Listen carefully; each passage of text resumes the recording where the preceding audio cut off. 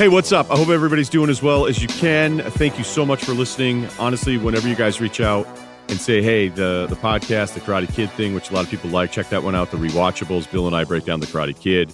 The redrafting stuff that we're doing, which we're going to do today. So the entire podcast today is Chris Ryen, Bill Simmons, and myself. 1998 redraft, an incredible draft. I'm not going to set it up too much because Bill kind of does that. He's running this ship on these redrafts.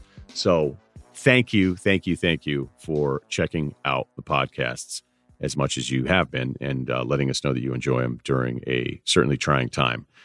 This Thursday, I don't know which famous guy we're going to roll with first. Maybe a big-time showrunner. That's a term for a guy that runs a show. You create the show, you sit in the room, you run the show. Although showrunner doesn't necessarily always have to be the one that creates it. But you know what? I digress. Famous rappers, maybe even a few jazz musicians. We got a lot of stuff going on. A lot of stuff.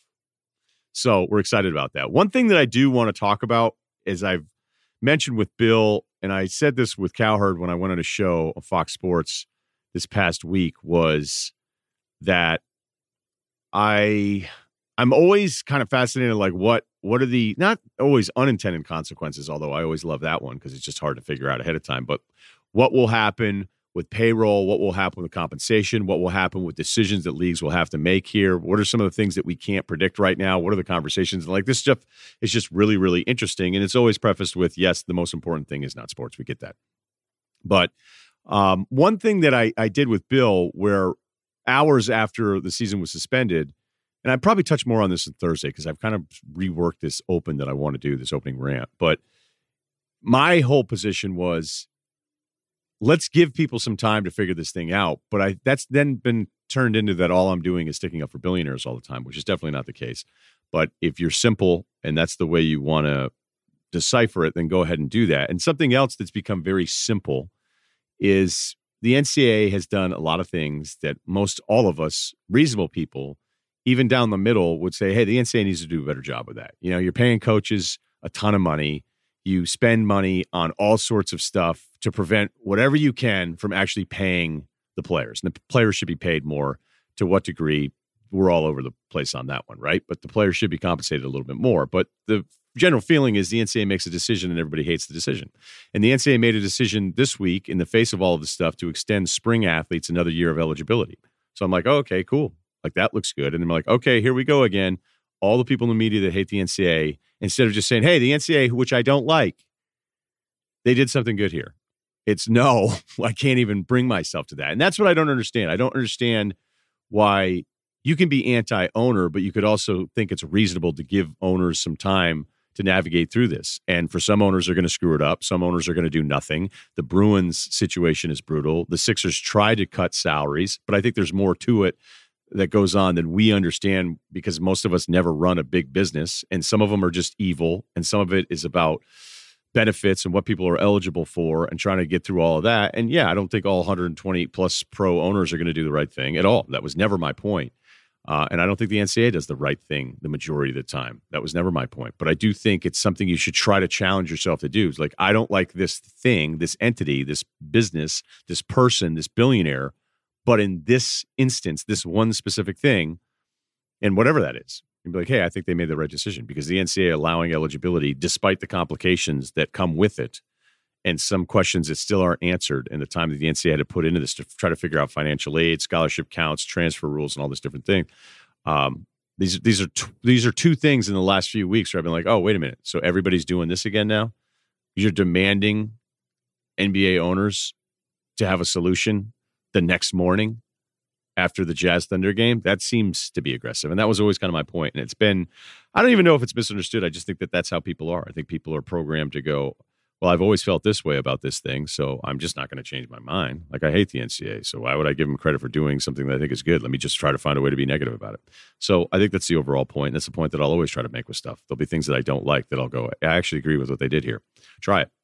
Today's episode of the Ryen Russillo podcast on the Ringer Podcast Network is brought to you by State Farm. Just like basketball, the game of life is unpredictable. Talk to a State Farm agent and get a teammate who can help you navigate the unexpected. Teammates. Let's see here. Oh, you know what was expected? Sorry, State Farm, not unexpected. ESPN bumping up the Michael Jordan documentary April 19th. We've seen some of the stuff We've talked about some of the stuff behind the scenes. This thing's going to be insane.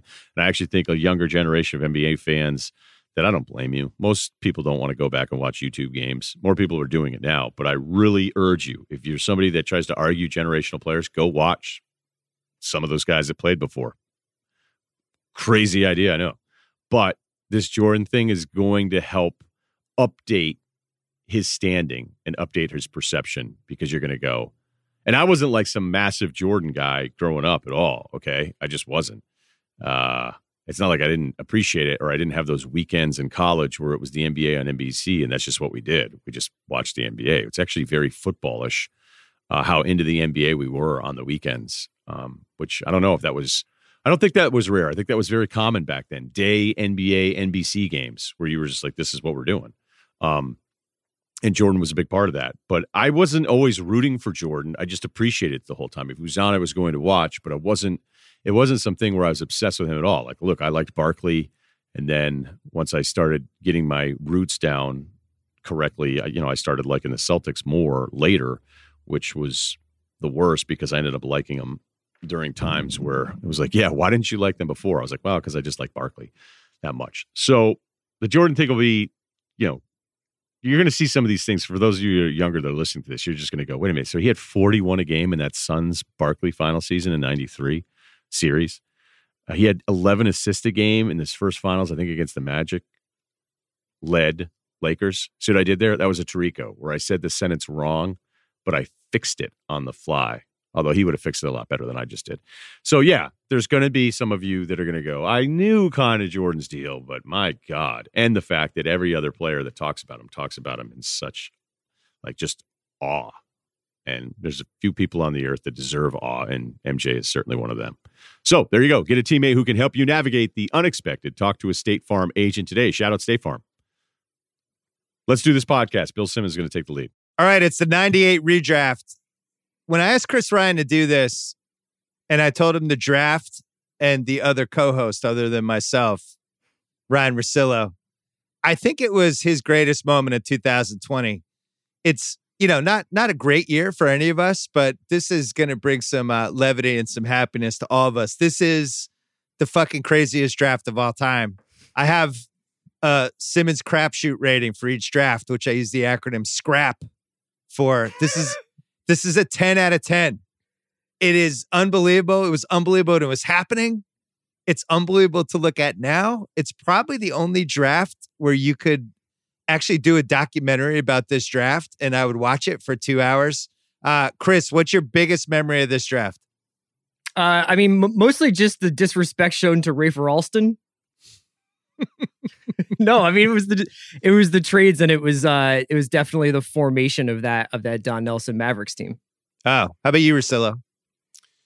The Mavs thing is a headline because not only did they add Dirk in this, they added Nash, and that was a trade. I have some amazing research that I did this morning on reactions from local markets on some of the stuff, which I know is right up your alley because I know you're probably going to read us the Boston Globe from 3 straight weeks, but there was a couple lessons in it for me. It was still, we hated Euros. Okay. We still hated Euros because it's like, who's this Dirk guy? And then the Dirk impact on what it meant for every other tall white guy for like the next 4 or 5 years because people didn't know what to do.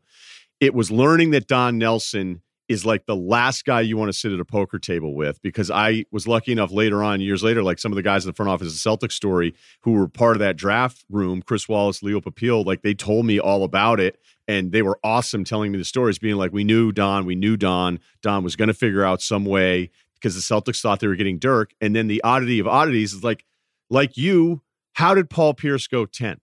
It doesn't make any sense.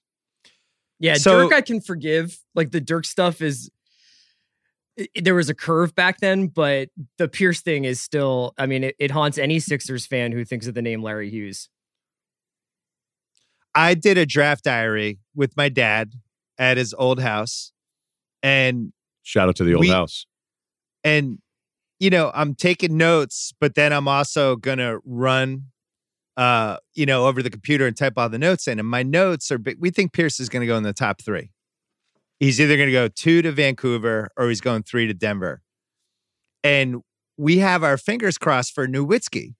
Now, this is the late 90s. We don't have nearly the information highway we have now. We don't have YouTube. We don't have any way to look these guys up. There's just a couple people writing about this guy who kind of seems like he's the German Larry Bird. And he has this one game overseas that had the scouts drooling, and he has 3-point range. That's all we know. So obviously we fixate on this guy immediately. Like, oh, let's get the German Larry Bird guy named Dirk. And this is right after Boogie Nights, Dirk Diggler. Paul Pierce, we watched in college. Like, there was no way he was falling. So when he starts falling, by the time Philly passed him, we just assumed something bad had happened. And I remember running over, his computer was in the other room. There's no wireless back then. Running into his office and Googling Paul Pierce drugs, Paul Pierce cocaine, Paul Pierce scandal. I swear to God, I did this because I was like, something sinister is happening. But no, it was just everybody fucking up. But I mean, that's a realistic recounting of how crazy this was, right? Yeah, I just love the idea of Simmons doing last minute draft background via dial-up on Netscape. Yeah, and you weren't even Googling. What was your search engine? Yeah, that was AOL. Alta Vista. Yeah, that was AOL, and it would take 45 seconds to log in, and it's doing that, and I'm like, I just want to find out if Paul Pierce has a cocaine problem. Like, just you probably could have paid a Boston this? cop to run a background check in the amount of time it took for you to log that on. Well, the other thing back then, if somebody dropped in a draft, there was so little intel that it just became, almost like a 90210 episode where people are just like, oh, there must be something wrong with this guy. I'm just going to pass on him. Like Philly taking Larry Hughes over Iverson. Sorry, Chris. Over Pierce, when he was the perfect guy to put next to Iverson, and the Philly fans would have loved him. It's insane in retrospect. Larry Hughes was a guy, he was 19. He was open about, I'm coming out because my family needs money. I know I'm not ready yet. Like, he was basically telling people that. And it didn't really make sense with Iverson either. I'll never understand that one. Yeah, I mean, the only thing I would say is that what we learned a couple years later is that no one really made sense with Iverson because the people who made sense with Iverson were Eric Snow and Aaron McKee. It wasn't Stackhouse or Van Horn or Jimmy Jackson or Larry Hughes, and maybe it wouldn't have been Paul Pierce. It might have just been, we need 4 scrappers to stand around while this guy does his thing. So when you think about all the legacies of this draft, Russillo, the Celtics, after having terrible, terrible, terrible luck with Len Bias and Reggie Lewis, stumble into Paul Pierce, who becomes a top 40 all-time guy. Dallas shrewdly pulls off this trade with Nowitzki. It's still unclear why they just didn't take him at 6 and why they were so confident that if Milwaukee at 9 takes Nowitzki, they'll be able to flip him. Like, what if Philly just went off the board and took Nowitzki at 8? What if the Celtics traded up to 8 to take Nowitzki, and then Dallas just is stuck with tractor trailer? That's an amazing sliding doors. And then you think about Philly, if they had ended up with Pierce or Nowitzki to put with Iverson, now we're talking top 50 guys. It's weird because in the moment, the legacy of this draft seemed like it was going to be this Vince Carter-Jameson trade, right, Russillo? Yeah, because that's its own topic. Because if you watch UNC that year, Jameson was the guy. He was 22-something a game. Shamad Williams was the second leading scorer, and Vince was taking 10 shots a game. And he was really a guy, he wasn't Jameson, and they were both juniors coming out. So that one actually made a little sense. You're like, yeah, Jameson should go ahead of Carter. But, when I think back to the Larry Hughes part of this, because it's all still connected, so I think we're going to kind of repeat ourselves in certain moments. But like Larry Hughes, this is so long ago. Larry Hughes is part of a trade because Philly got him out of there immediately. Because Chris, you're right. Like, nobody's a fit with Iverson. If Pierce had ended up at 8 with Philly, guess who would have gotten traded after 3 years? Probably Pierce. Like, there's no basketball player in the modern era that keeps his team more hostage than Allen Iverson by his style of play. And that's what we learned about it. As exciting and as much as it was for the culture and all the cool parts of it. And I'll save this for my 96 draft, but it just, there wasn't really ever a perfect fit unless you were a guy who was like, I actually don't like to score, which is all the guys that Chris just mentioned. But Hughes was gone from Philly so fast. He was part of a Billy Owens trade. Tony Kukoc ended up in that deal. And when you really break down you're right, because as much as the Jameson Carter thing was the headline in that flop, looking back on what Don Nelson knew and what the Celtics are trying to do, the Celtics are trying to get this misinformation out there that, even if Dirk's at 10, there's some international signing conflicts, which didn't even make any sense, but that's what they were telling other teams and trying to scare him away. And from what I was told, they went to bed the night before the draft being like, Don Nelson's he's going to fuck us. Like, he's going to figure out a way to do this. And so I think what happens there, instead of just taking Dirk at 6, Nelson knew what Sacramento was doing. He must have known what Philly was doing. So he only had to worry about those two teams. He must have known way more than the Celtics maybe thought he knew about their situation, and the fact that they added the Garrity pick, where they took the Garrity kid out of Notre Dame at 19 and they flipped that for Steve Nash. So like Don Nelson had to have gone to bed that night after the draft being like, I'm unbelievable. Yet most people, even in Dallas, thought it was stupid. And people in Milwaukee were like, what an idiot this guy is for giving up on Robert Traylor, which you can find this stuff anywhere. But Dirk was still this unknown. I went back to a mock draft this morning. He wasn't in a Sports Illustrated mock draft. Dirk wasn't in any of the 30 picks. He wasn't in the first round. And we can't overstate. It seemed risky in 1998 to take a foreign dude that didn't play in college. There was still like a real bias against it. But I just haircut remember, alone. Yeah. I remember when number 9 comes up and I'm with my dad and somehow miraculously Pierce and Dirk are on the table. And at that point, we don't know who's going 9. Who did you want? So we have this 3-minute conversation as they're kind of trying to figure out what's going on. And both of us were afraid of Pierce. We thought it honestly was like, we thought he was falling for a reason. And I'm embarrassed to say it now, but both of us really wanted Dirk. And that's crazy. We kind of looked at each other and we were like, who do you want? And my dad's like, I think I want this Dirk guy. I think he has a chance to be special. I just really want the footage of this where Bill is screaming for Bonzi Wells at this moment. No.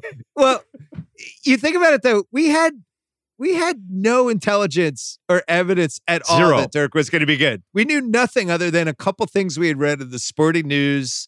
I remember there was one draft guy back then who was online. I can't even remember the name of whoever it was. And that person had mock drafts. And other than that, like, how the fuck would you know anything? But for whatever reason, Dirk just seemed like a safer pick, even though he was a 19-year-old German kid. So anyway, that was phenomenal. We also should mention, one of the fun things about this draft was the Clippers had the first pick. And this is the height of the Elgin Baylor, they'll fuck up anything at all times. And everybody, there's rumors that they're going to take Michael Olowokandi, who at that point is 24 years old. So he's 5 years older than Dirk Nowitzki. He's playing for Pacific.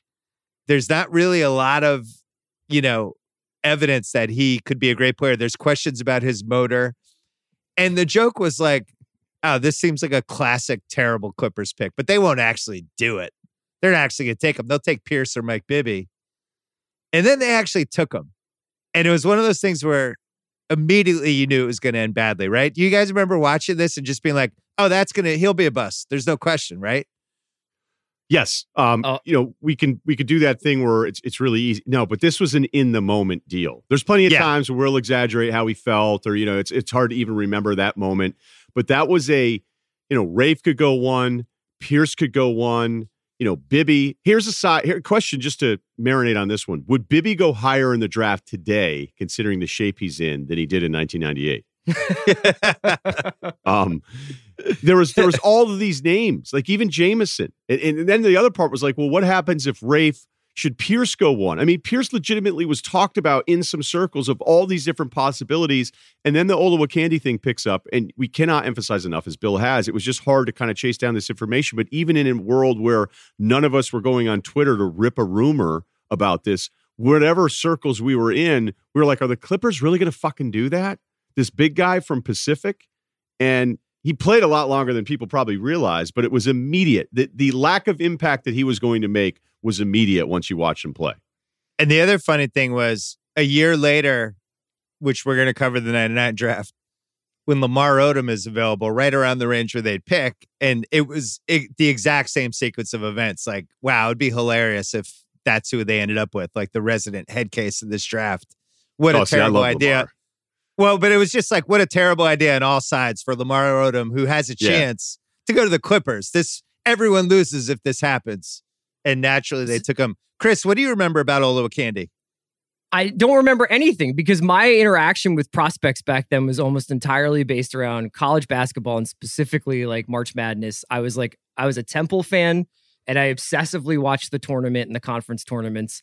And I just remember being out of my mind about all the Arizona guys. I remember, Bibby and Miles Simon and Dickerson and just kind of being really fired up about a bunch of those teams. But even if you wanted to go down a couple of rungs and talk yourself into Doliacs or like those kind of guys, I just don't understand where did Olowokandi come from? Like, where did that hype come from?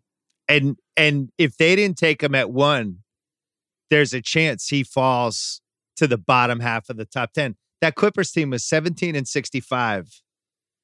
And I guess, granted, it's hard to put yourself in Elgin Baylor's mind. He's one of the worst GMs of all time. But the team they had Rodney Rogers, they had Brent Barry. I think they had Brent Barry at that point. Lamont Murray. Lloyd Vaught was still there. He was hurt. Eric Piatkowski. They needed a center. And this was still in the era where teams were like, we need a center. Well, it doesn't make sense to take Paul Pierce. Like, we'll still need a center. We just got to take Olowokandi. It was also back when age wasn't really as important as I feel like it is now. We look at somebody who's 24 now. They're almost like a finished What's product. Wrong with this guy? Yeah. Yeah, they're pretty much, they are who they are. But in 1998, for some reason, they were like, Olowokandi's got a lot of upside. Even in the draft, when he got taken, they were talking about his Doc Rivers. I had in my draft diary that year. He used the word upside 3 times in 10 seconds. Ooh. For the TNT broadcast, which I compared to DiMaggio hitting in 56 straight games. And then Baylor, they interview him and he calls him Olowokandi. He doesn't even say his name correctly and said he has a lot of upside. It's weird that they thought a 24-year-old guy would have upside. Like, nobody would think of that way now. So I think it's one of the reasons this draft was so broken. What do you remember about Mike Bibby going second in the time? That was a reach. It felt like a reach at the time, just because you still had both the Kansas guys on the block. And you have to remember what Rafe was when he was healthy was really, really good. And Rafe was probably one of the original stretch bigs because you thought, man, this guy's going to be able to do all sorts of stuff. Like, he can spot up, face up, he can attack you on the block. Like, all of this stuff was really important. And he was almost ahead of his time. And had he stayed healthy, I think he actually would have had a really good career. I thought Rafe was a good player. Like, I'm not saying a perennial all-star or any of that kind of stuff. So even Bibby at 2, which you had heard could possibly happen in whatever stuff we were reading, you were still going, wait a minute, both Kansas guys are still available here? So that's what I remember, at least, with Bibby at 2. It wasn't like outrage. It wasn't Olowokandi. It was just, I can't believe the Kansas guys are still there. And Denver went 11-71 that season, which they were honestly one of the worst teams of all time. And they had their leading scorers were Eric Williams only played 4 games, but then Corey Alexander, LaFonso Ellis, Bobby Jackson. Like, the team had nobody. It's weird in retrospect. I love LaFonso Ellis in Notre Dame. Well, it's weird they didn't take Pierce. I don't really understand at 3. I guess that's how highly that people thought of LaFrentz back then. But it just seemed like the mentality now would be like, oh, we get Pierce. That could be like the number 1 scorer for us. The Vancouver Grizzlies things, they're just looking for bodies. I loved Mike Bibby back then, and I felt really vindicated on those Weber teams when he was basically the guy with the balls on, those 01-02 Kings teams. He was the guy they ran the play for, stuff like that. I didn't have a huge problem with Bibby at 2 at the time because I really liked him in college. It was tough cycling through those Arizona teams, though, because they were all so good. But then you didn't know, like, look, I'm not trying to say Mike Bibby could potentially be Miles Simon, but Miles Simon was an awesome, productive player at Arizona. Awesome. But I missed on that. I missed badly on that one. But he was a guy that I was like, I don't see it. So sometimes I'd be like, so wait a minute, Bibby. And this is just, again, being young and you haven't done your thousands of hours of watching it from a critical eye. You're just a dude watching this stuff. And our opinions are probably even stronger back then. But at least for me, sometimes with the Arizona guys, I was I was right about Simon. I was right about Jefferson. I didn't realize that Bibby was going to be as good. And maybe I just sort of was downgrading everybody too much collectively because they had a ton of guys and they were good teams, but there would be like real highs and lows based on their pro potential. Chris, you said you were a Temple guy. Have you given up on Mark Macon yet? Or are you still thinking he might? I think East Coast Toby Bailey? When they have when they reduce the big three to the solid two and it's just 2-on-2, I think Macon comes back in. I know Macon was amazing for me. Yeah, he was a god. He was another one I missed on. I missed on a bunch of 90s guys. I really like Montrose. I got to say, when the Celtics took him, I was like, this guy, great jump hook, good footwork, knows where to be, where to go. And he's pretty good as a rookie. I never really understood what happened. So one other plot from this draft was just how weird the Vince Jamison trade was, where I think it was, usually they waited to announce the trades till after the first round. In this one, the names were so big, they felt like they kind of had to do it. So they had the hats. They both came with their picks, but pretty much immediately, they had to basically say, no, Golden State, don't get too excited. We're actually switching those guys. Peter Vesey was reporting on the draft that year, and he said, Toronto's taking Jamison for Golden State at 4. The Warriors are taking Carter for Toronto at 5. And then he reported there's also some money changing hands. And that was it. We still don't know how much money it is, but when you guys look back at that, Vince on Golden State, is he better off or worse off? No. Well, that version of Golden State, the Cohan version, I don't think he's better off. No, because the Vince thing from the beginning, you were like, wait a minute, what? Like, what is this? Like, a guy can do this in an NBA game? Like, how come this guy didn't score more at North Carolina? Like, I think Vince needed everything to be his own the way it was. Now, maybe he would have been happier staying in Golden State because as much as everybody loves Vince now, he was one of the OGs of get me the fuck out of here, which got really weird. And why anybody would rather play in Newark than Toronto, I'll never be able to figure out. But I don't know the rules on it now. I don't even know the full figure now, but wasn't the cap about $3 million? I don't know what it was in 98, but $3 million was the most you could put into a trade deal. Yeah, it was something like that. Well, we also had the lockout coming, so who knows if that had a factor in. It's weird, though. You look at the 99 Warriors, John Starks, this is after the draft. John Starks, Daniel Marshall, Chris Mills, Jamison, Bimbo Coles, Terry Cummings, Eric Dampier, Jason Caffey. It would have actually made more sense with that roster to have Vince Carter than another forward. God, Terry Cummings still? Jeez. Oh, yeah. He played for 100 years. God damn. Terry Cummings is one of the first guys. I was like, man, that guy. And then you were like, oh, that's right. They just lose to all the other good teams in the East in the playoffs every year. I don't know. I mean, that one's tough to say, hey, Vince's thing would have been different. I don't know that it would have been different because it was so incredibly impressive physically, because then it became kind of this thing, at least in that first year, like, wait, Pierce is going to be awesome. And then you're like, but wait a minute, is Vince Carter? It was very, if you had said in 98 after watching Carter and Pierce play those first few months of their rookie seasons that Pierce is actually unquestionably going to have the better career than Vince, no one would have believed you. No one. Because the Vince thing was exciting and it made Pierce look slower just because he wasn't Vince. So I think Vince would have been him no matter what. I don't know if he would have stayed in Golden State longer, as you mentioned with the whole Toronto thing. But I can imagine, as I said kind of earlier with the Jamison thing, I'm sure plenty of teams probably looked at Jamison as the more solid NBA pro. So to want him makes sense to me even 20 years later. Was there a weird thing with that Carter Jamison trade where like the Raptors had liquidity issues or anything, like where they needed that payment because they had been so bad over the beginning part of the franchise? I felt like I read something when I was researching where it was like maybe an interview with Glenn Grunwald, but it was essentially about the money changing hands was an essential part of the deal. Yeah, it might have been.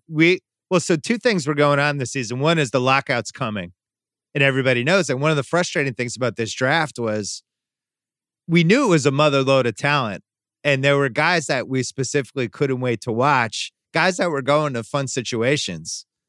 And then it was just pause button for 8 months. And basketball didn't come back till February 99. So this draft happens end of June 98.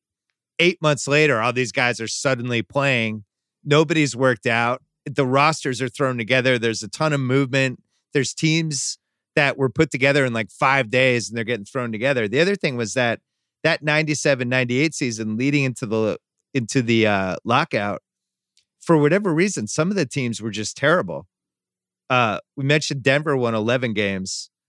Toronto was 16-66. The Clippers were 17-65. Golden State was 19-63, and Vancouver was 19-63. Denver was 20-62.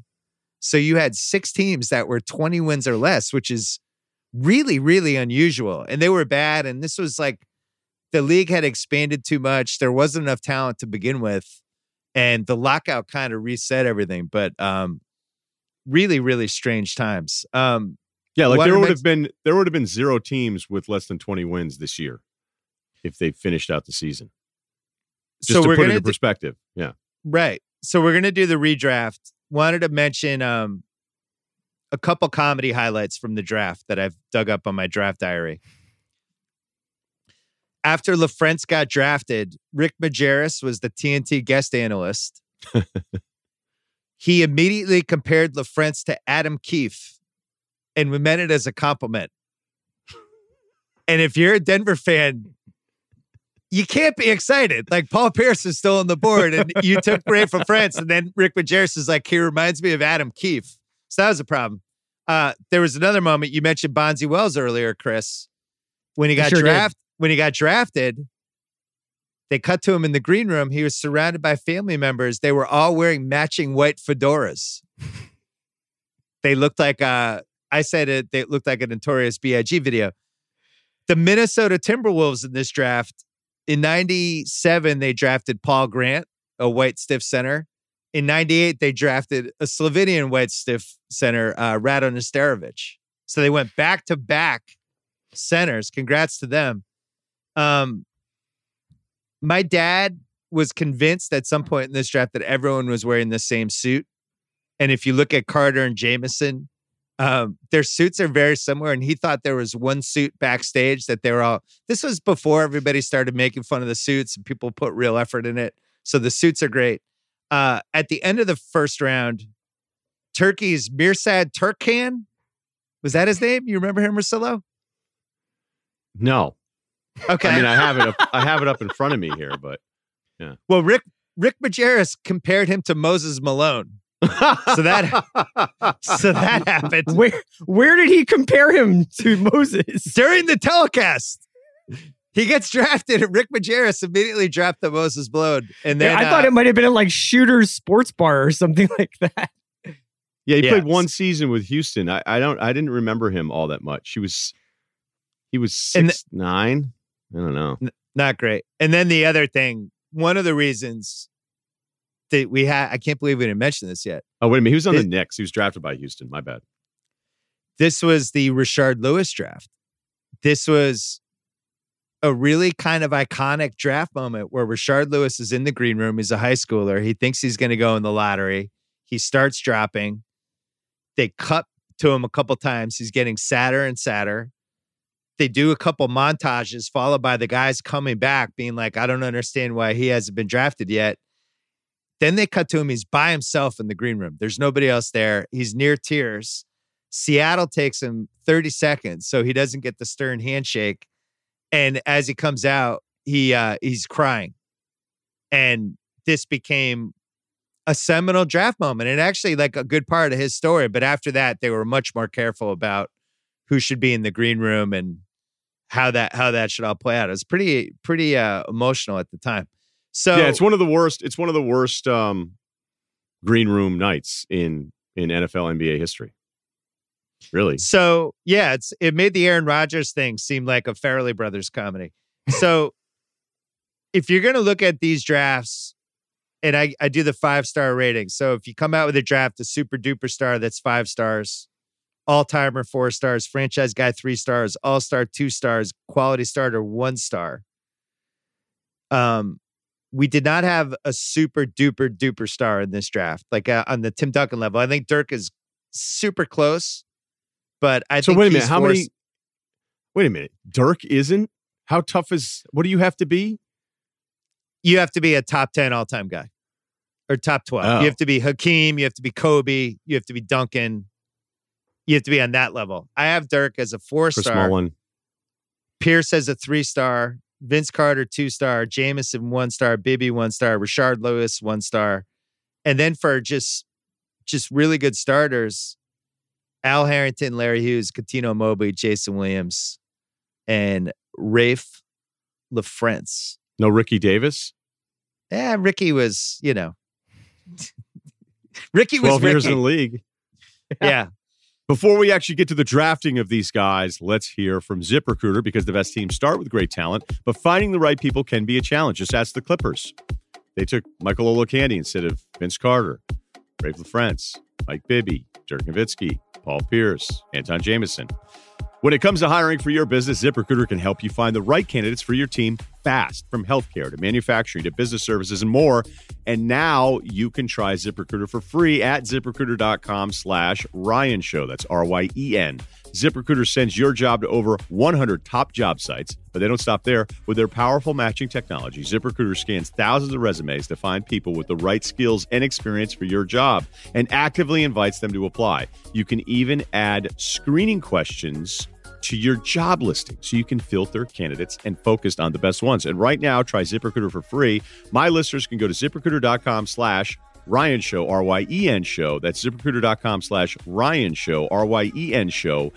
ZipRecruiter.com/Ryen Show. ZipRecruiter, the smartest way to hire. And a reminder, today's podcast is sponsored by ADT Commercial for Business. ADT Commercial serves businesses ranging from mid-sized organizations to large-scale enterprises. Think of them as a special team who has one focus: your business security. They provide a comprehensive line of security, fire, life safety, and risk management solutions, professional-grade systems for commercial-grade businesses.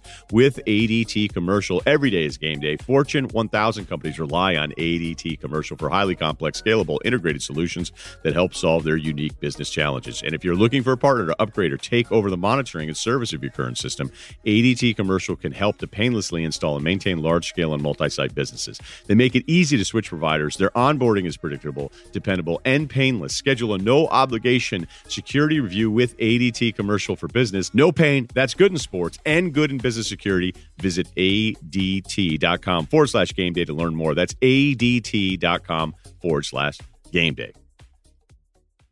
So I thought we could redraft this and figure out, do you want to do it just what the order should have been, or do you want to do it who the team should have taken? Or do you want to do both at the same time? I have order should have been, but I can do whichever. All right, let's do order should have been. Okay. Chris, you have the first pick. Russillo, you take the second pick, unless you want the third pick. You want to trade up? You want to trade down from 2, or you want 3? Snake draft? No, it shouldn't be a snake draft for this. I don't care. I'll just take the second pick. I don't need. Why? Do you want to take Pierce? I'll do 3. So you get, Chris, you get 1, 4, 7, 10, and 13. Russillo gets 2, 5, 8, 11, and 14. And then I'll take the other ones. Chris. Okay. So I'm on the clock. You're on the clock for the Los Angeles Clippers with the first pick of the 1998 draft. So the Los Angeles Clippers select Dirk Nowitzki. All right. So let's talk about this. Let's say this is actually how it played out. Would he have made it? Yes. He's too good to have not made it, but they would have screwed him up in the beginning. But I don't think he would be screwed up. Like, he probably would have been traded somewhere else.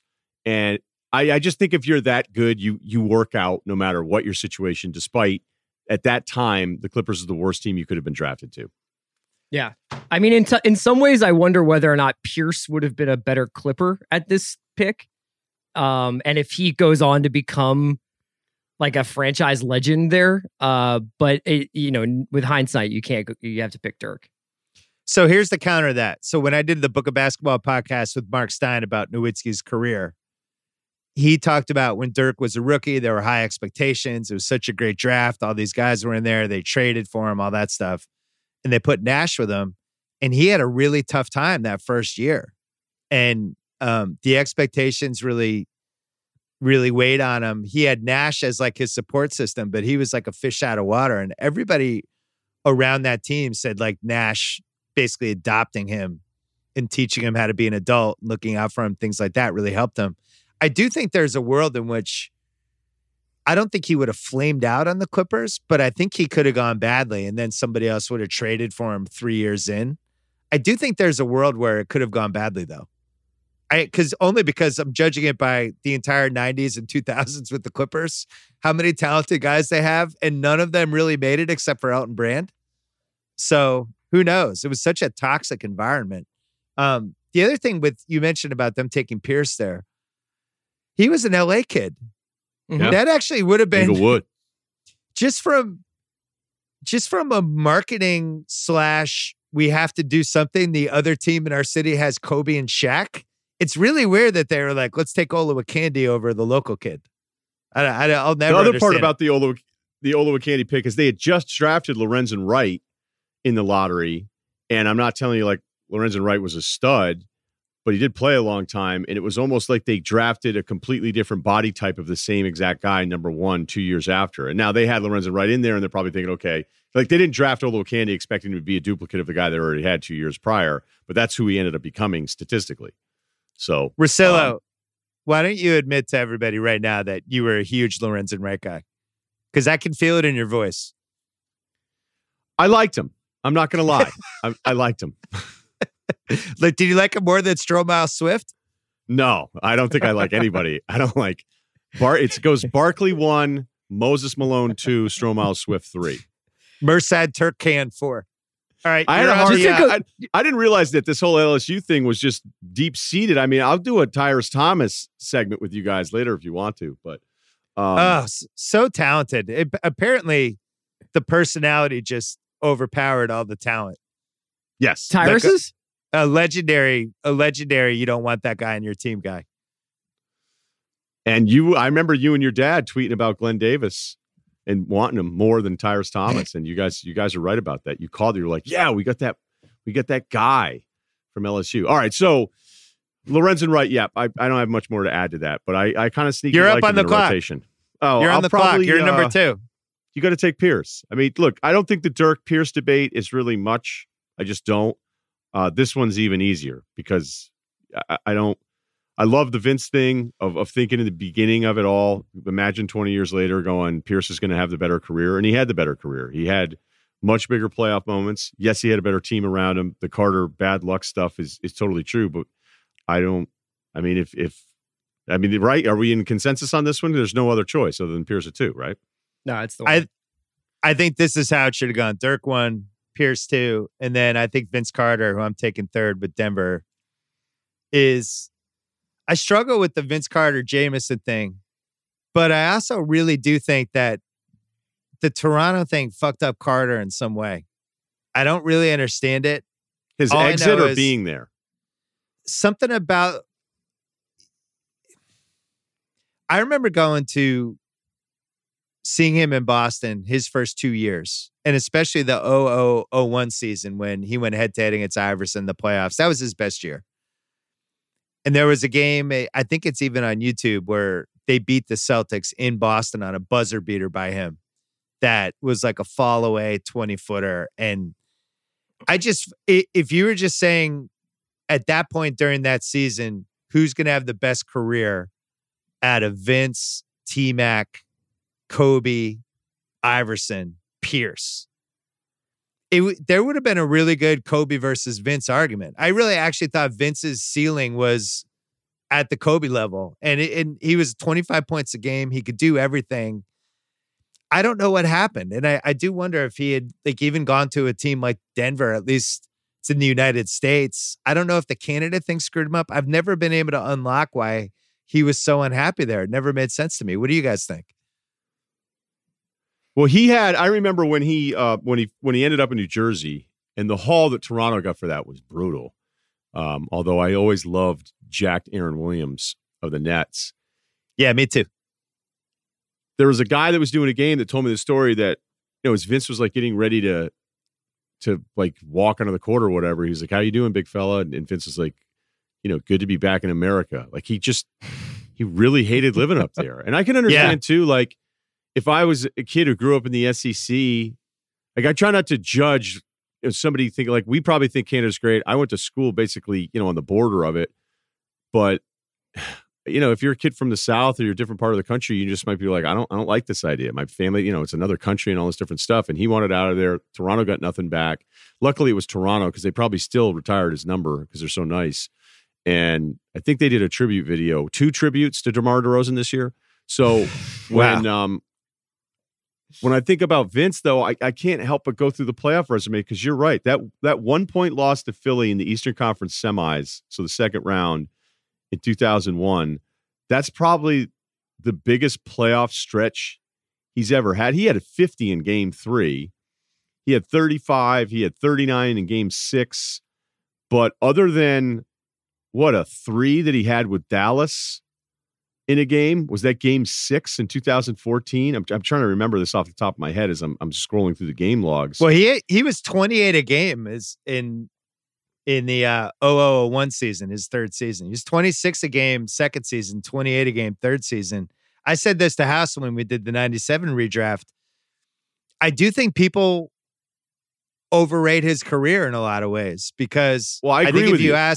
If you ask somebody under 25 who was better, Vince Carter or T-Mac, I think a lot of people would say Vince Carter. And the reality is it wasn't close. T-Mac was much better than Vince Carter as a number one guy. Chris, what do you think happened to Vince Carter? I don't know. A part of me is like, I know he spent 3 seasons at Carolina, but to what Russillo is saying, like one of the stories you read a lot about guys is like, they just didn't want to really leave college. Like they were just really, really happy where they were at school. I know Rasheed Wallace was like that. And when Vince left that playoff series with Philly to go back and get his degree, that was one of the original kind of like toxic sports talk flashpoint moments that I remember in my life. Yeah. And it was like a huge deal. So yeah, I think that to some extent, the Canada thing, it was just a lot different in 2000 or, in the late 90s than it would be considered now with like Drake and how cool it would be to live there. I also think you have a lot of people in your life at that point who are all telling you Kobe's bigger than you. He shouldn't be. You're as good as him. You're getting paid right away because that was before they had put in the rookie scale. So you had a chance to make huge money basically after your third season. And I can see it.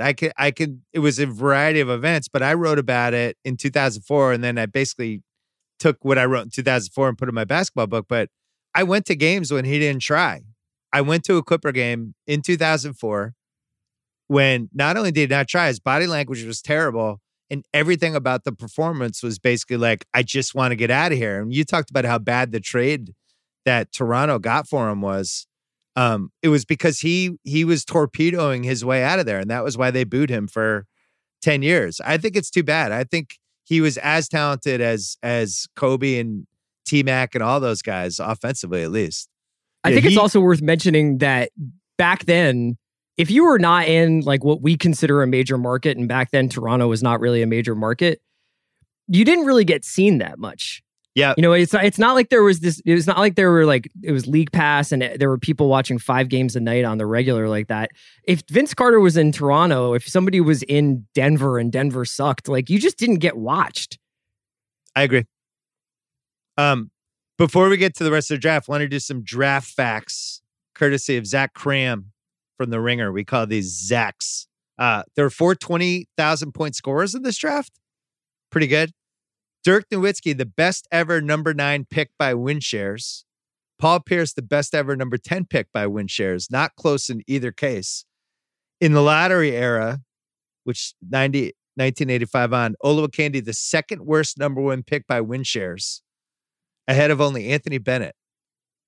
Well, we won't know about your guy Markelle yet, Chris, where he fits in that. The best undrafted guy, do you know who it was? Brad Miller, undrafted out of Purdue. He is the second most accomplished undrafted player of his era behind only Ben Wallace. The other top undrafted players from this year, Earl Boykins, Mike James, 2004 champion, Mike James. So there you go. Chris, you're on the clock with the 4th pick. You're picking for the Toronto Raptors.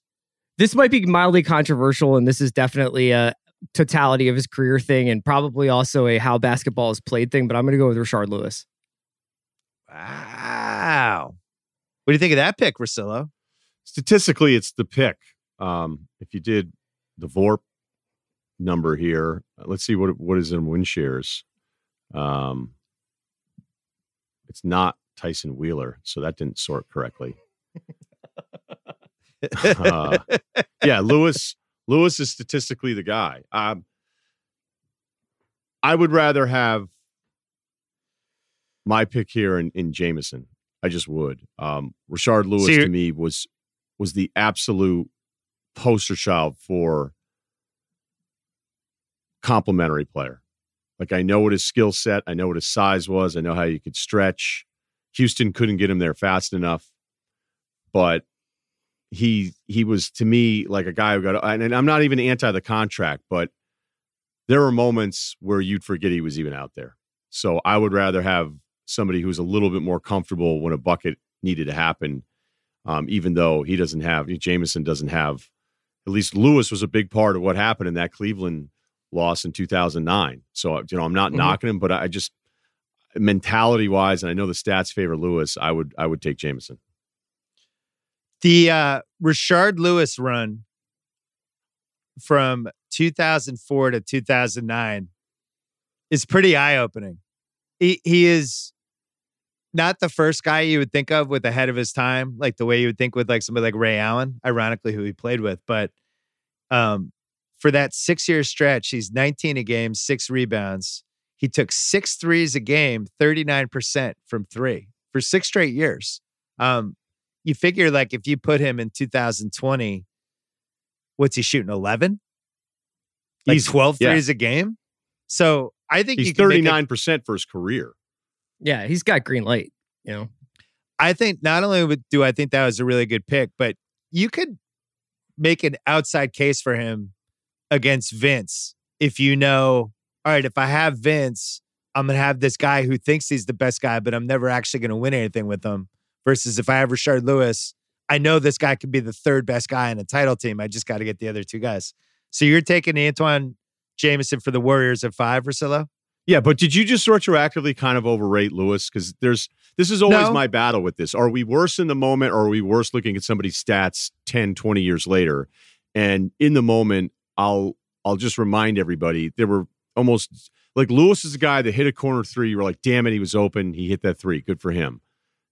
There's 0 assists, marginal rebound numbers. He was a really expensive, really tall, straight out of high school, ahead of his time, spot-up shooter. I guess my problem with Antoine Jameson, who is going to make the Hall of Fame because he scored 20,000 points, and when he gets in, I think he's going to be probably the least talented Hall of Famer we've had the last 20 years. He would get his 20. He'd get his 20 and 6, his 20 and 7, whatever. The team never won. It never felt essential or consequential.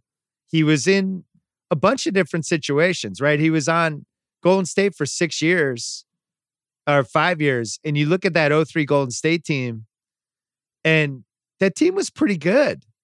They had him. They had Gilbert Arenas. They had Jason Richardson. They had Troy Murphy. They had Eric Dampier when he was actually good.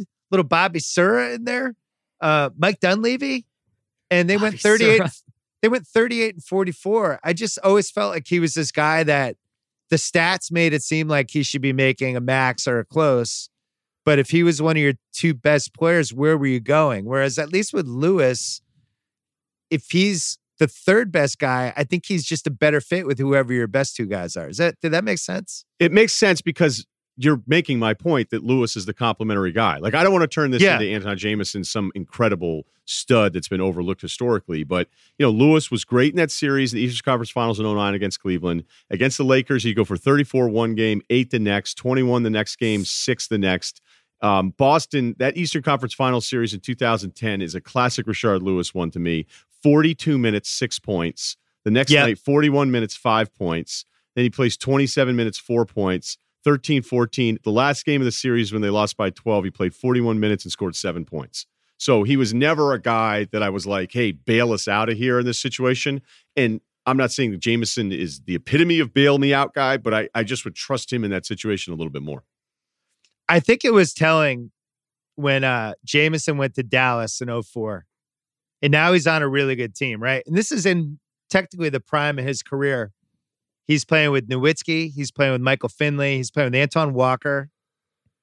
He's playing with a young Josh Howard. Marquise Daniels is on this team.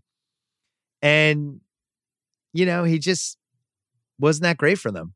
He was the 5th leading scorer in the team. I think they thought it was going to be this transformative moment for him. But when we actually saw him on a good team, I think it was harder for him to fit in as a complimentary player. So I guess we're making the same point. Yeah, I think we're all on the same page. I think both of them were complimentary stars. Neither of them were actually. So I'd rather have Lewis, but I think it's a good debate. I'm at number 6, which is the Bucks. This is the last no-brainer pick to me, Mike Bibby. Yeah. I don't know what happened to him the second half of his career, but I was just a huge fan of his. He was good in the playoffs. Like he has some scalps from the playoffs. Like he basically ended the Steve Nash era in Dallas in 2004. He kicked the shit out of him in that series to the point that Dallas was like, we don't want to pay Nash.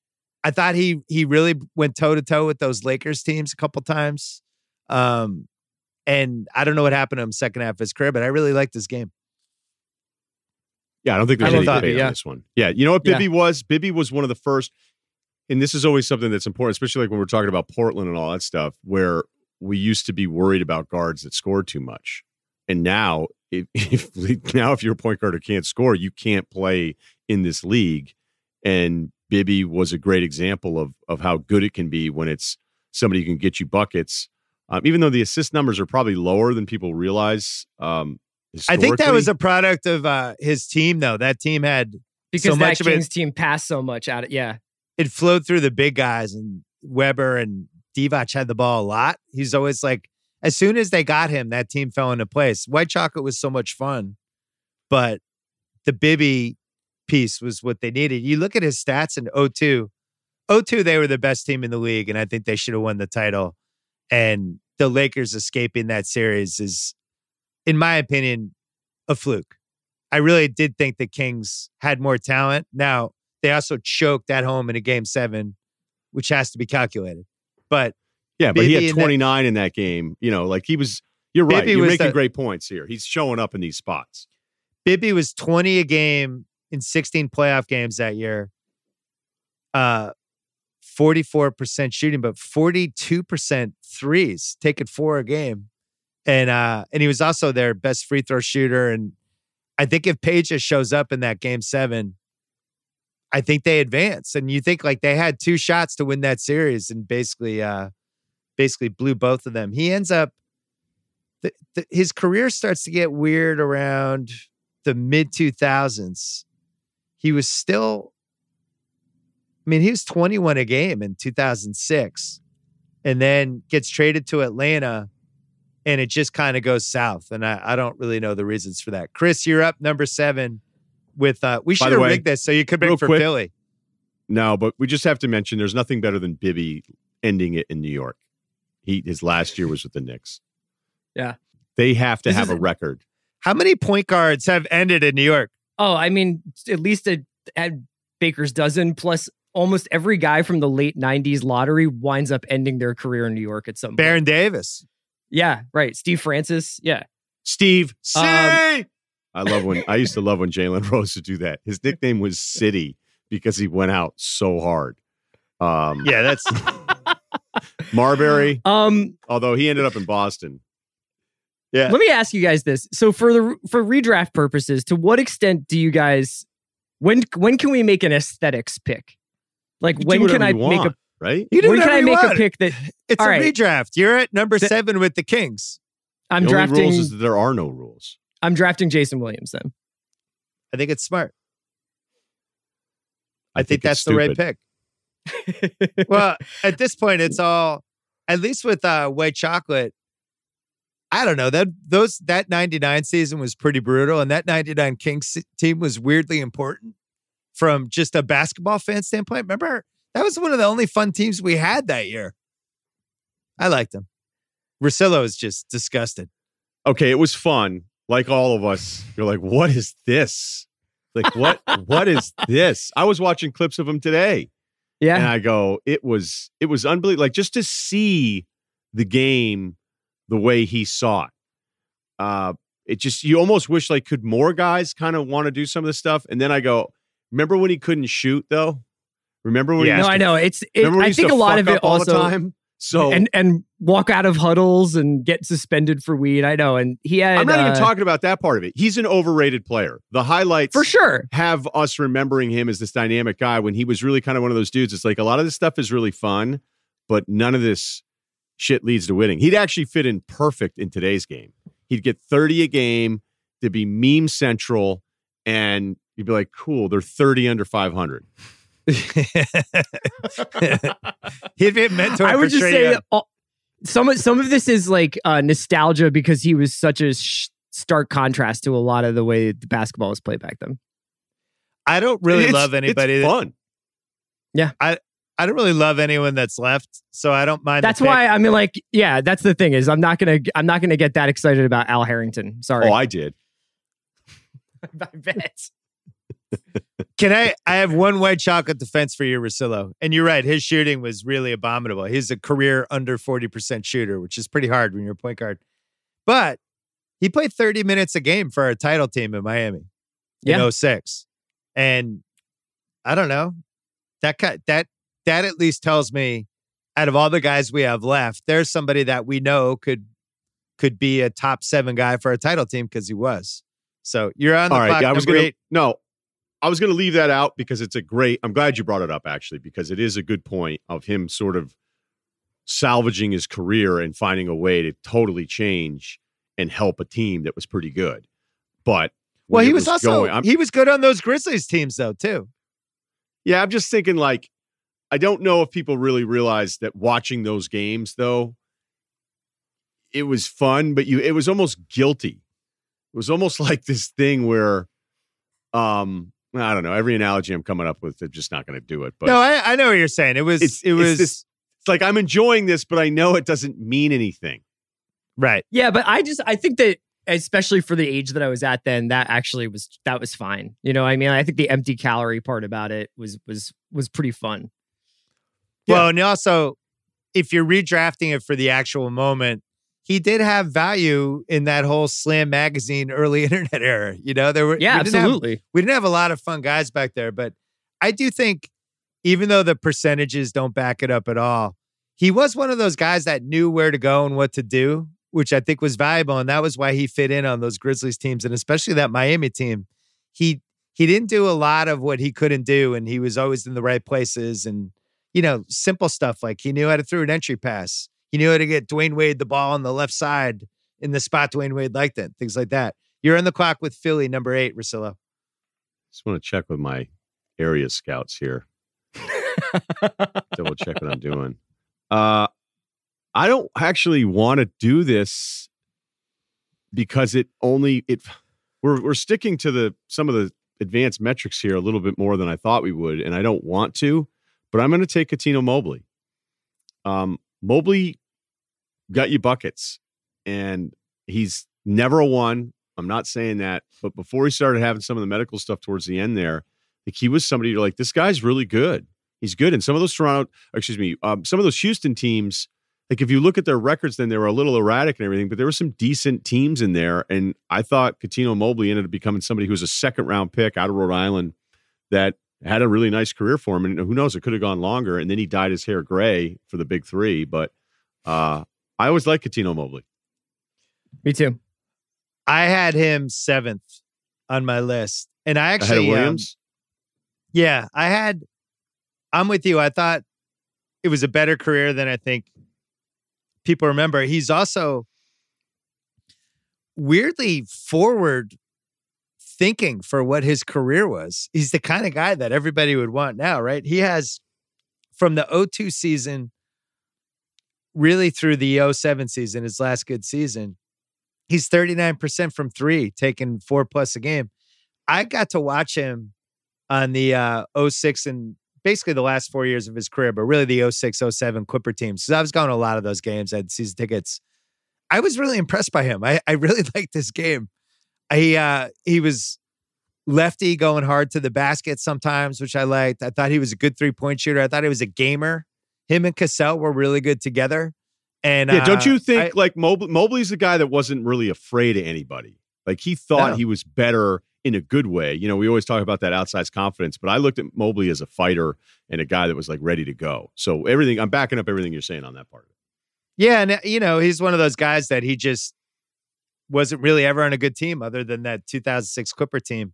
That year, he was 13 a game, 12 playoff games for them, playing 40 minutes a game. I always liked him. He always carried himself like somebody who was better than he actually was, which was weirdly valuable. Okay, we're going with the number 9 pick. This is Dallas. This redraft's a tough beat for Dallas. They go from Dirk Nowitzki to whoever I'm about to take. Corleone Young, Bill. Come on, go for it. Is Corleone still available? Yeah, he's still on the board. Rashawn McLeod, St. John's transfer to Duke. That was Duke's, I think, first transfer in the Coach K era. Might have that wrong. Ryan Stack out of South Carolina. Taking Cisse. Oh, yeah. Oh, yeah. I'm taking Rafe LaFrance, number 9. And here's the case. He got hurt. Maybe there's an alternate universe where he doesn't get hurt, but you actually look at the stuff, especially the first couple years that he was doing, where he was basically the first, 5 years of his career. He is basically 13-8, and he could shoot threes, which I think if you had the right coach was like, oh, this stretch 5 that I could just put 25 feet from the basket, he could shoot threes.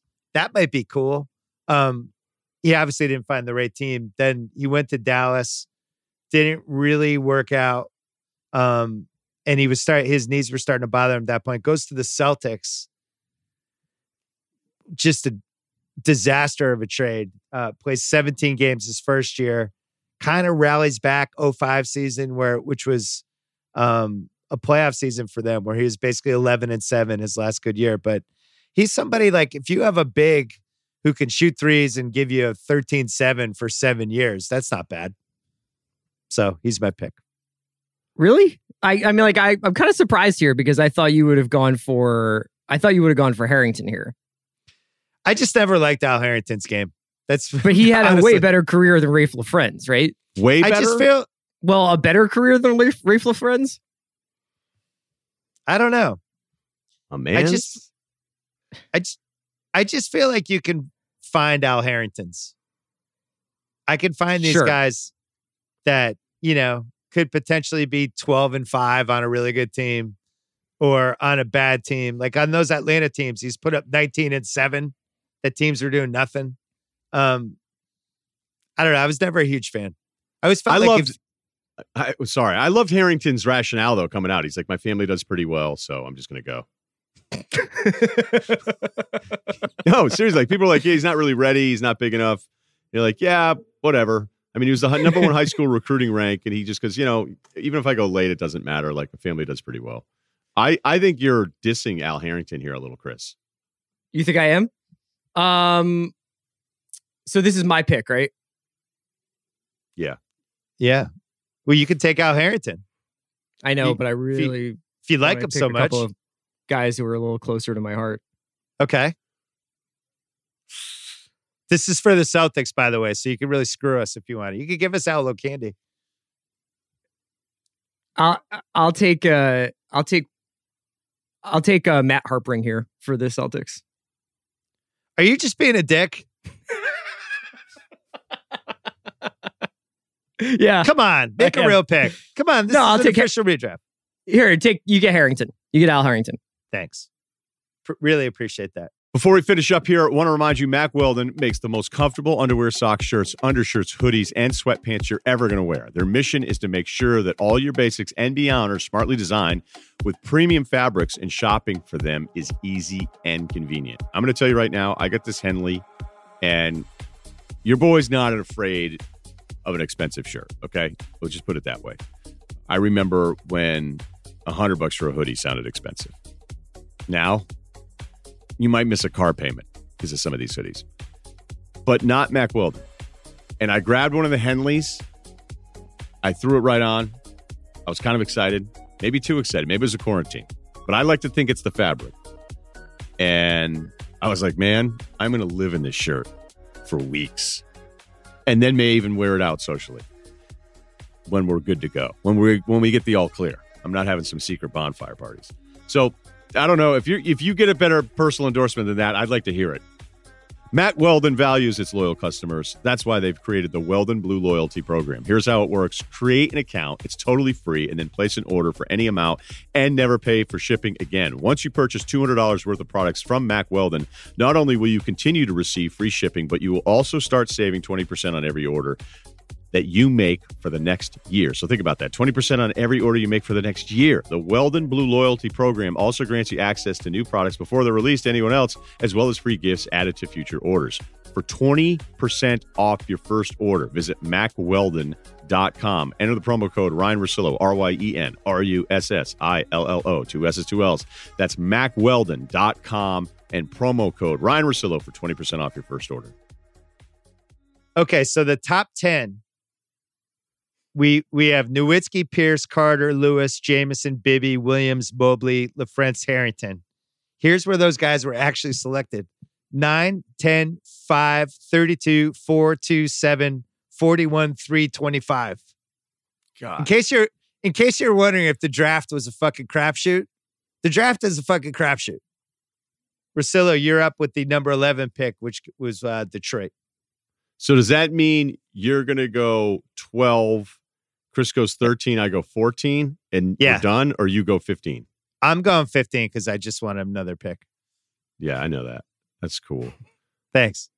He shouldn't have lasted this long. Rafer Alston. Oh, Rafer. That was my heart pick, Russillo.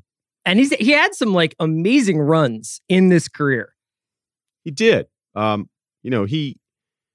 see. He didn't get into what did he play?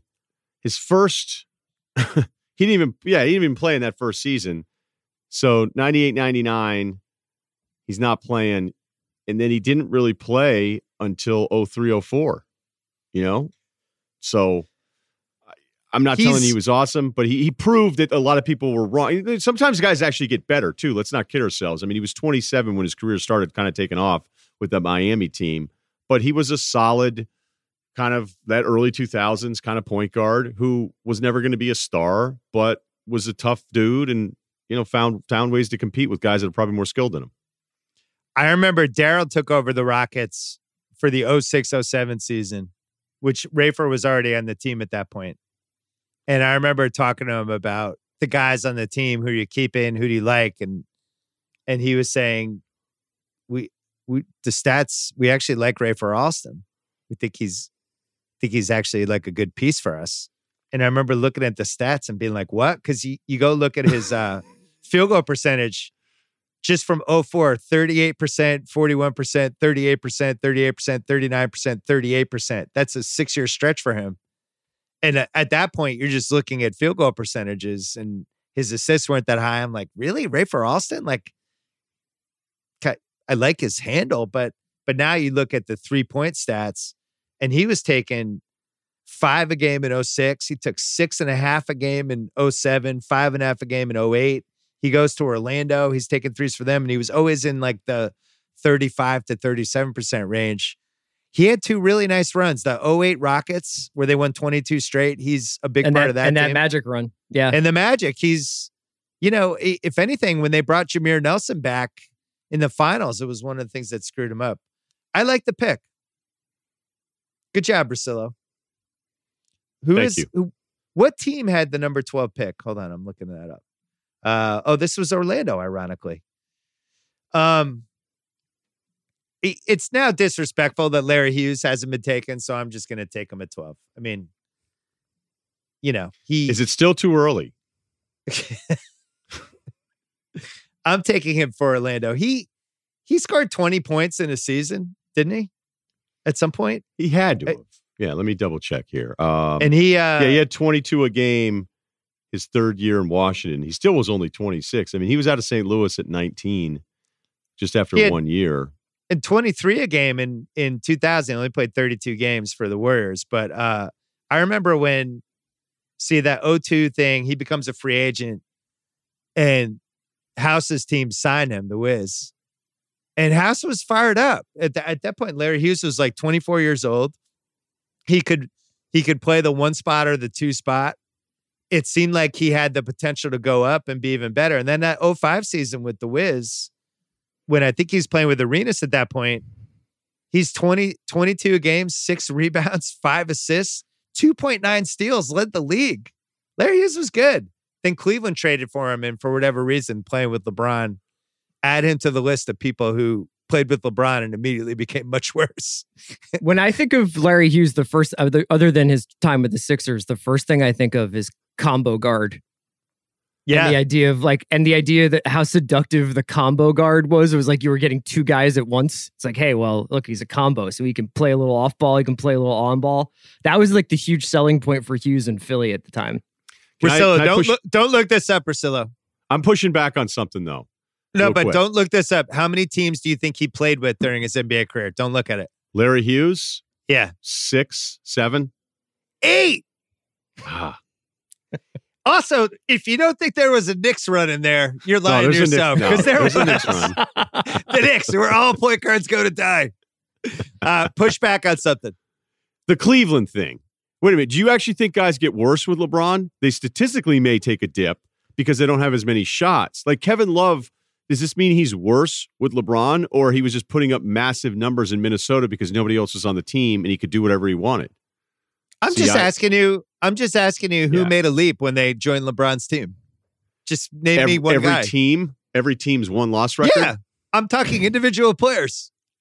I just don't think like Bosh has 2 choices: go back to Toronto and have nothing happen of significance other than stats, and take a massive dip in stats and win a couple rings. So when I've heard this argument before, I've never heard you make it, where Larry Hughes went from 18 shots a game with the Wizards to like less than that, but his 3-point shooting went up. So I think LeBron, if you're looking at raw stats and playing with him, you're going to see dips from guys that were putting up numbers somewhere else, but I don't think they're necessarily worse players, and certainly the team isn't worse. My case is we've seen it now for 17 years. LeBron, when you're his teammate, you're expected to do a couple things. You're like, if you think of a chef and you're like, hey man, I can do this. I can make stir fry. I can make pasta. And LeBron's like, no, you're going to make sandwiches. That's what you're going to do. And that's what you do when you're LeBron's teammate. You do the things that to fit into the framework of the team he likes to have. You're just doing that. And I don't think Larry Hughes was a guy like that. I think Larry Hughes suffered playing on LeBron's team. Right. I don't think he was ever the same when he went there. I can't ever lose this argument, though, because it's like, yes, when you play with Iverson, you have to play a certain way. You set screens, you watch another guy shoot the entire time, you cover him defensively. That's a different case, though. When Iverson, and guess what that leads to? Nothing of significance other than a fluky 2001 finals run because the East stunk. I think most. Sorry, Chris. It's okay. That was really mean. Now we're in. I think most alpha dog stars, though, usually teammates have to sacrifice a little piece of their basketball self to kind of fit in with the larger frameworks. That's why I always gravitate to guys like Magic and Bird, because those were guys that you put players with them and they figure out how to actually make them better and pull out another level of those guys. I just don't think there's a lot of evidence of LeBron doing that. Is my case. The counter to that always will be, did the team always win? So whatever he's doing and having other guys do and whatever they're giving up. But remember too, that Larry Hughes Cleveland run, that Cleveland thing started off a whispers of LeBron of potentially leaving or not being happy. So Gilbert was doing, this is why I've always pushed back on Gilbert's cheap. Gilbert always spent because he took on everybody else's contract. He'd be like, okay, Larry Hughes still has money left. Boom, we'll bring him in. Okay, so what else is going on? Drew Gooden. Okay, Zerbiak, Ben Wallace. we'll resign. So he was doing this thing, and Larry Hughes was part of the beginning of this, where they were trying whatever they could to throw any talent at LeBron to make LeBron feel better about the situation. I just think I've heard it before, probably too many times. That's why I got fired up about it. But that because traditional stats dip when you're with LeBron, that somehow you're a worse player. I don't necessarily think those two are the same. That's all. Would you rather play with LeBron or play on a different team where you could get more shine? I know you have a giant ego. You'd want to be on Golden State going 38-44, but you're averaging 25 a game. No, I would hate losing. Trust me, I would hate losing. But yeah, I would be a very typical NBA guy in that I'd be like, let's get that first deal. Let's get like 26 a game, and then all right. And then this is why you love Antoine Jameson, right? Yeah. Like, hey, look, like I'd start following LeBron on Instagram and be like, oh my God, your kids are cute as hell. You know, just leaving comments left and right. And be like, when he would tweet out something about WNBA salary, I would like quote tweet it, be like, tell him, King. Preach. And they'd be like, fucking Russillo really wants to play with you this summer. Be like, no, dude, it's good, fam. Russillo would go to LeBron and be like, so I have some ideas in the offense. And LeBron would be like, here's my idea. Stand over in the corner. Sometimes I'll throw you the ball. Just make sure you make it, or I'm going to blame you. And then I'd probably get traded. A year and a half. You know what I wouldn't do is the Isaiah Thomas thing, where as soon as I got to the team, I would start telling LeBron he took my MVP. I wouldn't do that. Listen, LeBron is the surest 55 wins a year, regardless of his supporting cast, that we've had since Bird and Magic and Michael Jordan. So it's not a criticism. It's just a fact that when guys went to his teams, they had to sacrifice something because he has the ball all the time in all these different situations. And that's just the way it is. Chris, you're on the clock. 13. Who? Let me see who this actually was. This was Keon Clark. Oh, it's Orlando again. So Orlando has 12 and 13. Great pick. Wait, you actually took Keon Clark. No, this was Keon Clark. Oh, I thought you were excited. I thought you were actually taking him. Okay. No, I'm going to take Harpering here. Okay. I want to take Bonzi, but I understand that is flawed. I understand that there's a lot that goes into picking Bonzi, but Bonzi was one of my like real cult figures in this time period. Thoughts on Harpering, Russillo? I like Harpering. I did. I like Keon Clark better. I don't think traditional stats tell the Keon Clark story. I feel like I let Russillo down by not taking Clark there for sure. Can you compare and contrast your game with Matt Harpering's, Russillo? No, I'm more athletic, or was.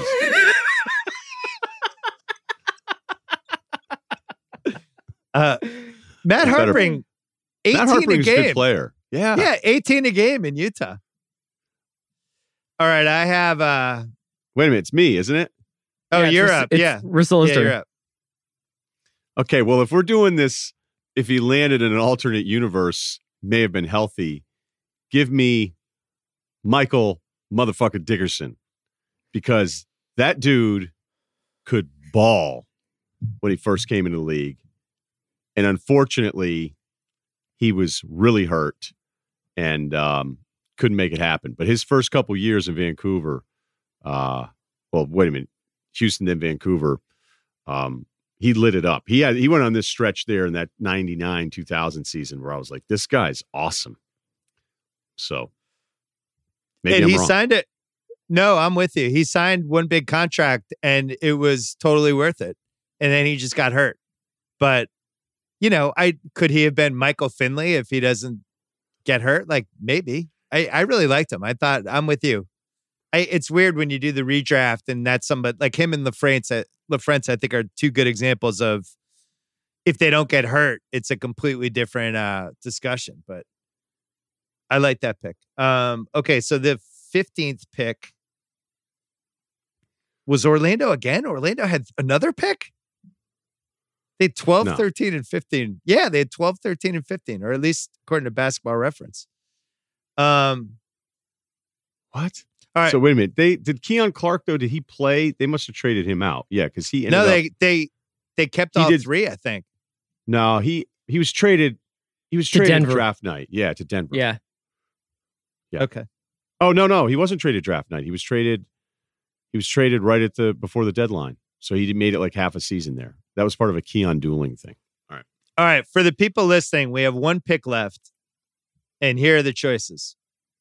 Bonzi Wells, Rasho Nesterovic, Ricky Davis, Nazi Muhammad, and Ruben Patterson and his electronic tracking bracelet. Could the Kobe stopper? Ruben Patterson, one of the rare NBA players who actually was not allowed in one of the states where they played NBA games because of his criminal behavior. Ruben fucking Patterson, man. Ruben Patterson Google dive is fucking tough. There's some dark shit that would not have flown in 2020. So I'm not. It didn't fly then. Yeah, it didn't fly during an era when a lot of things flew. I can't believe I'm doing this, but I'm going Bonzi. So here's the case for Bonzi. He peaked at 17 a game with Portland. He had some good moments on Memphis too when they were a playoff team. Bonzi was like playing for winning teams for the first 8 years of his career, and I always felt like one of the things I liked about him was he was one of those guys. If he was like playing Kobe, he thought he was as good as Kobe was. Where it's like, oh, this is great. Now the two best players in the league get to go head to head. Like that was his mindset. And I also liked his game. I liked how he could post up. He could shoot threes. He didn't make them, but it seemed like he could make them. But he has a really weird 06 playoff thing with the Kings. In 6 playoff games, he averages 23 and 12 rebounds. I have no explanation for it. On Portland, 7-game series, which they lose, I think, to the Kings, he was 19 and 7. Also pretty nuts. So yeah, he was pretty big, bonkers. When you think about like eyeball emoji over an NBA story in 2020, it's like we don't have a lot of guys who just don't show up for road trips. Yeah, you know, like that was a thing that happened in the late 90s and early 2000s is Bonzi Wells getting suspended because he just didn't show up for a plane. He could score, man. When he would score though too, like I think part of it was you'd be watching Bonzi, you'd be like, what does he have right now? I'd be like, the dude has 20. He'd be like, he has 20 already? Yeah. And he should have gone instead of Michael Dickerson. I mean, you know, I was having some fun there at the end, but Bonzi being the last pick too low because you're right, Bill. He had some stretches there where he was scoring against other guys. So would you say that he had a similar game to Pierce? I'm trying to remember like Bonzi in action. Kind of that unimpressive he was shorter. went in again thing. Yeah. Yeah. So I Googled Bonzi Wells arrested. Here's what came up. Great. First story, Ball State star arrested for battery. Second, Bonzi Wells tells his side of legal fight. Third, Thugs R Us, which was Bleacher Jailblazer story. Jailblazers 4 story. 5th story, Bonzi Wells fined by Blazers after gesture toward fan. 6th story, Portland forward strapped of co-captaincy. Those are your first stripped? 6 stripped of co-captaincy. Was he strapped and that's why? Wait, stripped. That's those were the top 6 for Bonzi Wells arrested. Yeah. So there you go. All right. So to recap our top 15. Number 1, Nowitzki. Number 2, Pierce. Number 3, Carter. Number 4, Lewis. 5, Jameson. 6, Bibby. 7, White Chocolate. 8, Mobley. 9, LaFrentz. 10, Harrington. 11, Alston. 12, Hughes. 13, Harpring. 14, Dickerson. 15, Bonzi Wells. Any apologies for Ricky Davis not getting picked here? No. When I heard the story about a team meeting and he was supposed to be at some function and he was like, sorry, I rented a boat. And they were like, what? And he's like, I rented a boat. I'm not losing the deposit. I can't lose the deposit. They were like, Rick, we need you here. I'm like, no. Like he could score. He's probably better than some of the guys we named. But I mean, hell, what are we talking about though? You just took Bonzi Wells. I took Dickerson, who had like 2 good years. So Ricky Davis should have gone in the lottery, but I think all of us. No, we've all had enough experience with him. The Boston stories from him in the mid 2000s where they felt like they pulled off this amazing steal to get a guy who is still young and could average 20 points a game and all that stuff. They get him from Cleveland. He's the first one who's like, hey, this isn't LeBron's team, it's my team. And Cleveland's like, we're trading you now. Goes to Boston. He's pretty good. And he was actually like pretty popular with the Celtics fans, which is really weird to think back on. But they're hit a point where I think internally Boston was like, we have to get him away from Paul Pierce. Yeah.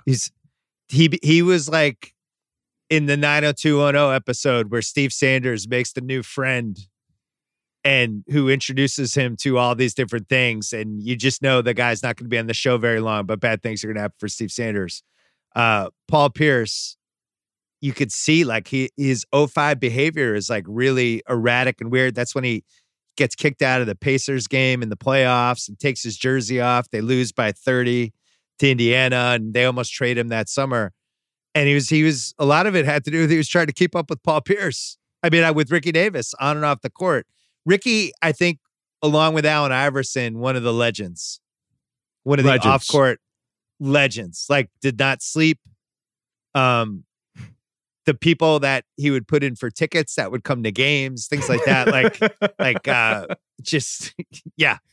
He moved around. There was a reason for it. Any last Let words? me ask you guys. I wanted to ask you guys if there was anybody in this draft that even now today you're like, I still hold stock on this guy. Like I'm not really willing to give up on Felipe Lopez.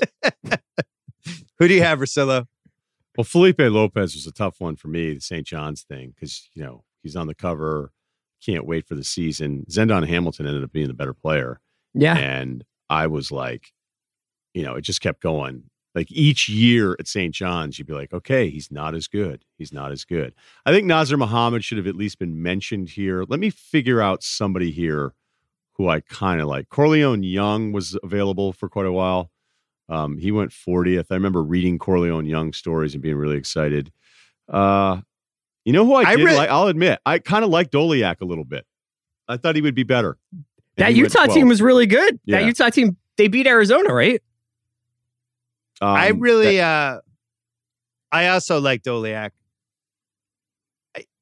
I'm with you. I had the same feeling you had. Who was the guy you mentioned right before Doliak? I think Nazr Muhammad at least needs to be mentioned. I like Nazr. You know, he was good enough to be a rotation guy for a really long time and had some better peaks than just that. So Nazr, God, let me check his last year. Yeah, I mean, he played 18 years, dude. Can I take you back to the late 1990s and various conversations I had in bars at Boston, being upset that we didn't take Nazr Muhammad and that we should have known because Antoine played with him. No way. Told them. Wait a minute. At 10? You wanted that to happen? Because remember, Twan was actually pissed off they took Pierce instead of Nazr Muhammad because of the thing. Not at 10. I was just mad that we didn't figure out a way to end up with him. Where did he actually go in the draft? I thought he was second round. Yeah, Nazr went 29th, and that was the last pick in that year. So, right. So Nazr went to Utah, and my point is I was upset the Celtics never swooped in and grabbed him. Because I'm telling you that Twan was upset he didn't go 10. Go back and read that stuff. You might be right. Who is your guy that you still hold stock in, Chris? You never told us. The Felipe Lopez thing was a bit, but it was the same thing with Russillo, where it was just always like a St. John's guy coming in, usually a New York kid who seemed like he was going to be the savior of the program. Other than that, I have a guy. Russillo, am I remembering Shammond Williams too fondly? No, because he was a baller in college. But I'm going to go with Shammond. Yeah. I think I have his jersey still from UNC. My guy is Miles Simon, who went 42nd in this draft. And this was at the height of me overrating guys' performance in March Madness and just assuming there was an immediate 100% correlation to NBA success. We learned the hard way with Miles that wasn't always the case. But I liked his game, and it's weird. I'm looking at his college threes. He made 176 threes in college. He was an 18-point-a-game guy in college. It's guys like that and Bo Kimball, and there just seems to be no rhyme or reason for who succeeded in college who's like a 6'4", 6'5" scorer, and then it just doesn't translate at all. And then other times it does, and I've stopped trying to figure it out. Yeah, like Aaron Brooks, when he worked out of Oregon, the little scorer, the guard, and he started putting up numbers for Houston, you're like, wait, so it's going to work with this guy? For whatever reason, I was anti-Simon back then. I was. Like I said, look, I'm sitting here telling you I liked Oleak, which I was really bummed when Bill immediately was like, I liked Oleak too, so people can go, oh, two white guys from Boston really liked Oleak in 1999. But I immediately made my switch to Nazr Muhammad only because that's how I felt about it. Can I leave you with a rereadable on the redraftable real quick? You can, but can I make one Doliak comment? Please. Oh my God. He also he fit into my whole thing. He was good in March Madness. He was a center on a team that succeeded and made the Final Four. And that was why I was like, oh, well, we should get that guy. I saw him in March Madness. It was still in that mindset. Anyway. You'd be a great NBA coach. People were asking, somebody asked me, like, how will this impact the NBA draft? I go, it'll be easier because the front offices don't have to worry about NBA coaches going, who's this kid on Valpo? Right. Like, they're in the Sweet 16 because that's what every front office guy tells you is like, our staff will sit around and watch the tournament and then they start wanting us to draft these guys. Okay. This is from the Milwaukee Journal Sentinel about Tractor Trailer. And it said that he's dropped 20 pounds at the end of Michigan's basketball season, but 40 pounds if you include the start of the season. I thought that was incredible pro Milwaukee taking him going to draft. Like, no, he didn't just drop 40 pounds last year. They gave us that he had to drop 40 from the start of the season, 20 since the season has been over. The Wisconsin State Journal said that it's an 8-player draft anyway. Oh, no. Okay. Oh, man. In defending the trailer pick. On the other side, Dallas, a lot of, not everybody, but a lot of people were trashing the trade, saying they got a kid from Germany that no one's ever seen play, and Phoenix's third string point guard. That was from the Fort Worth Star-Telegram. That was Steve Nash. And then Don Nelson, after the draft, said, quote, Pierce was my second favorite player. I just think that Nowitzki's going to be better. Well, if Dirk went to Boston to play with Rick Pitino, who we haven't made fun of nearly enough during this podcast, but don't worry, he took it on the chin in the 97 redraft. Heavily. In the 97 redraft, he takes it in the chin. But I think Dirk would have been completely screwed up by Pitino within weeks. The funny thing about the Pierce deal, like Rick was done with Twan. And then he loved Pierce. And then when Rick left, a couple years later, and Jim O'Brien took over, do you remember how significant it was? Like, he was making a point to praise Paul on the way out and was making sure it was like, I'm not saying his nice stuff about Twan, because Pierce became his favorite guy once he got there because he and Twan, and look, Twan was not an easy guy to play with or probably coach either. I went to a lot of Pierce's early career games his first 4 years. His rookie year, he would disappear for like 5, 6, 7 minute stretches and quarters. And you'd be like, oh, now I can he's incredibly talented. And I can also see why maybe he fell. And then when his career took off after Pitino left, it was like a light switch went on. And he just became so much more physical and athletic and all that stuff. What a draft, fellas. We did it. 1998, the redraft. Thanks for doing this with us. Thanks, Bill. Okay, thanks for listening to that. We have them all over the Ringer platform, the podcast network, my podcast, Bill's podcast, the basketball podcast, the Redraftapalooza from the Ringer, and many more years to come on this one. And more famous people scheduled to join the podcast. Please subscribe as much as you feel the need to.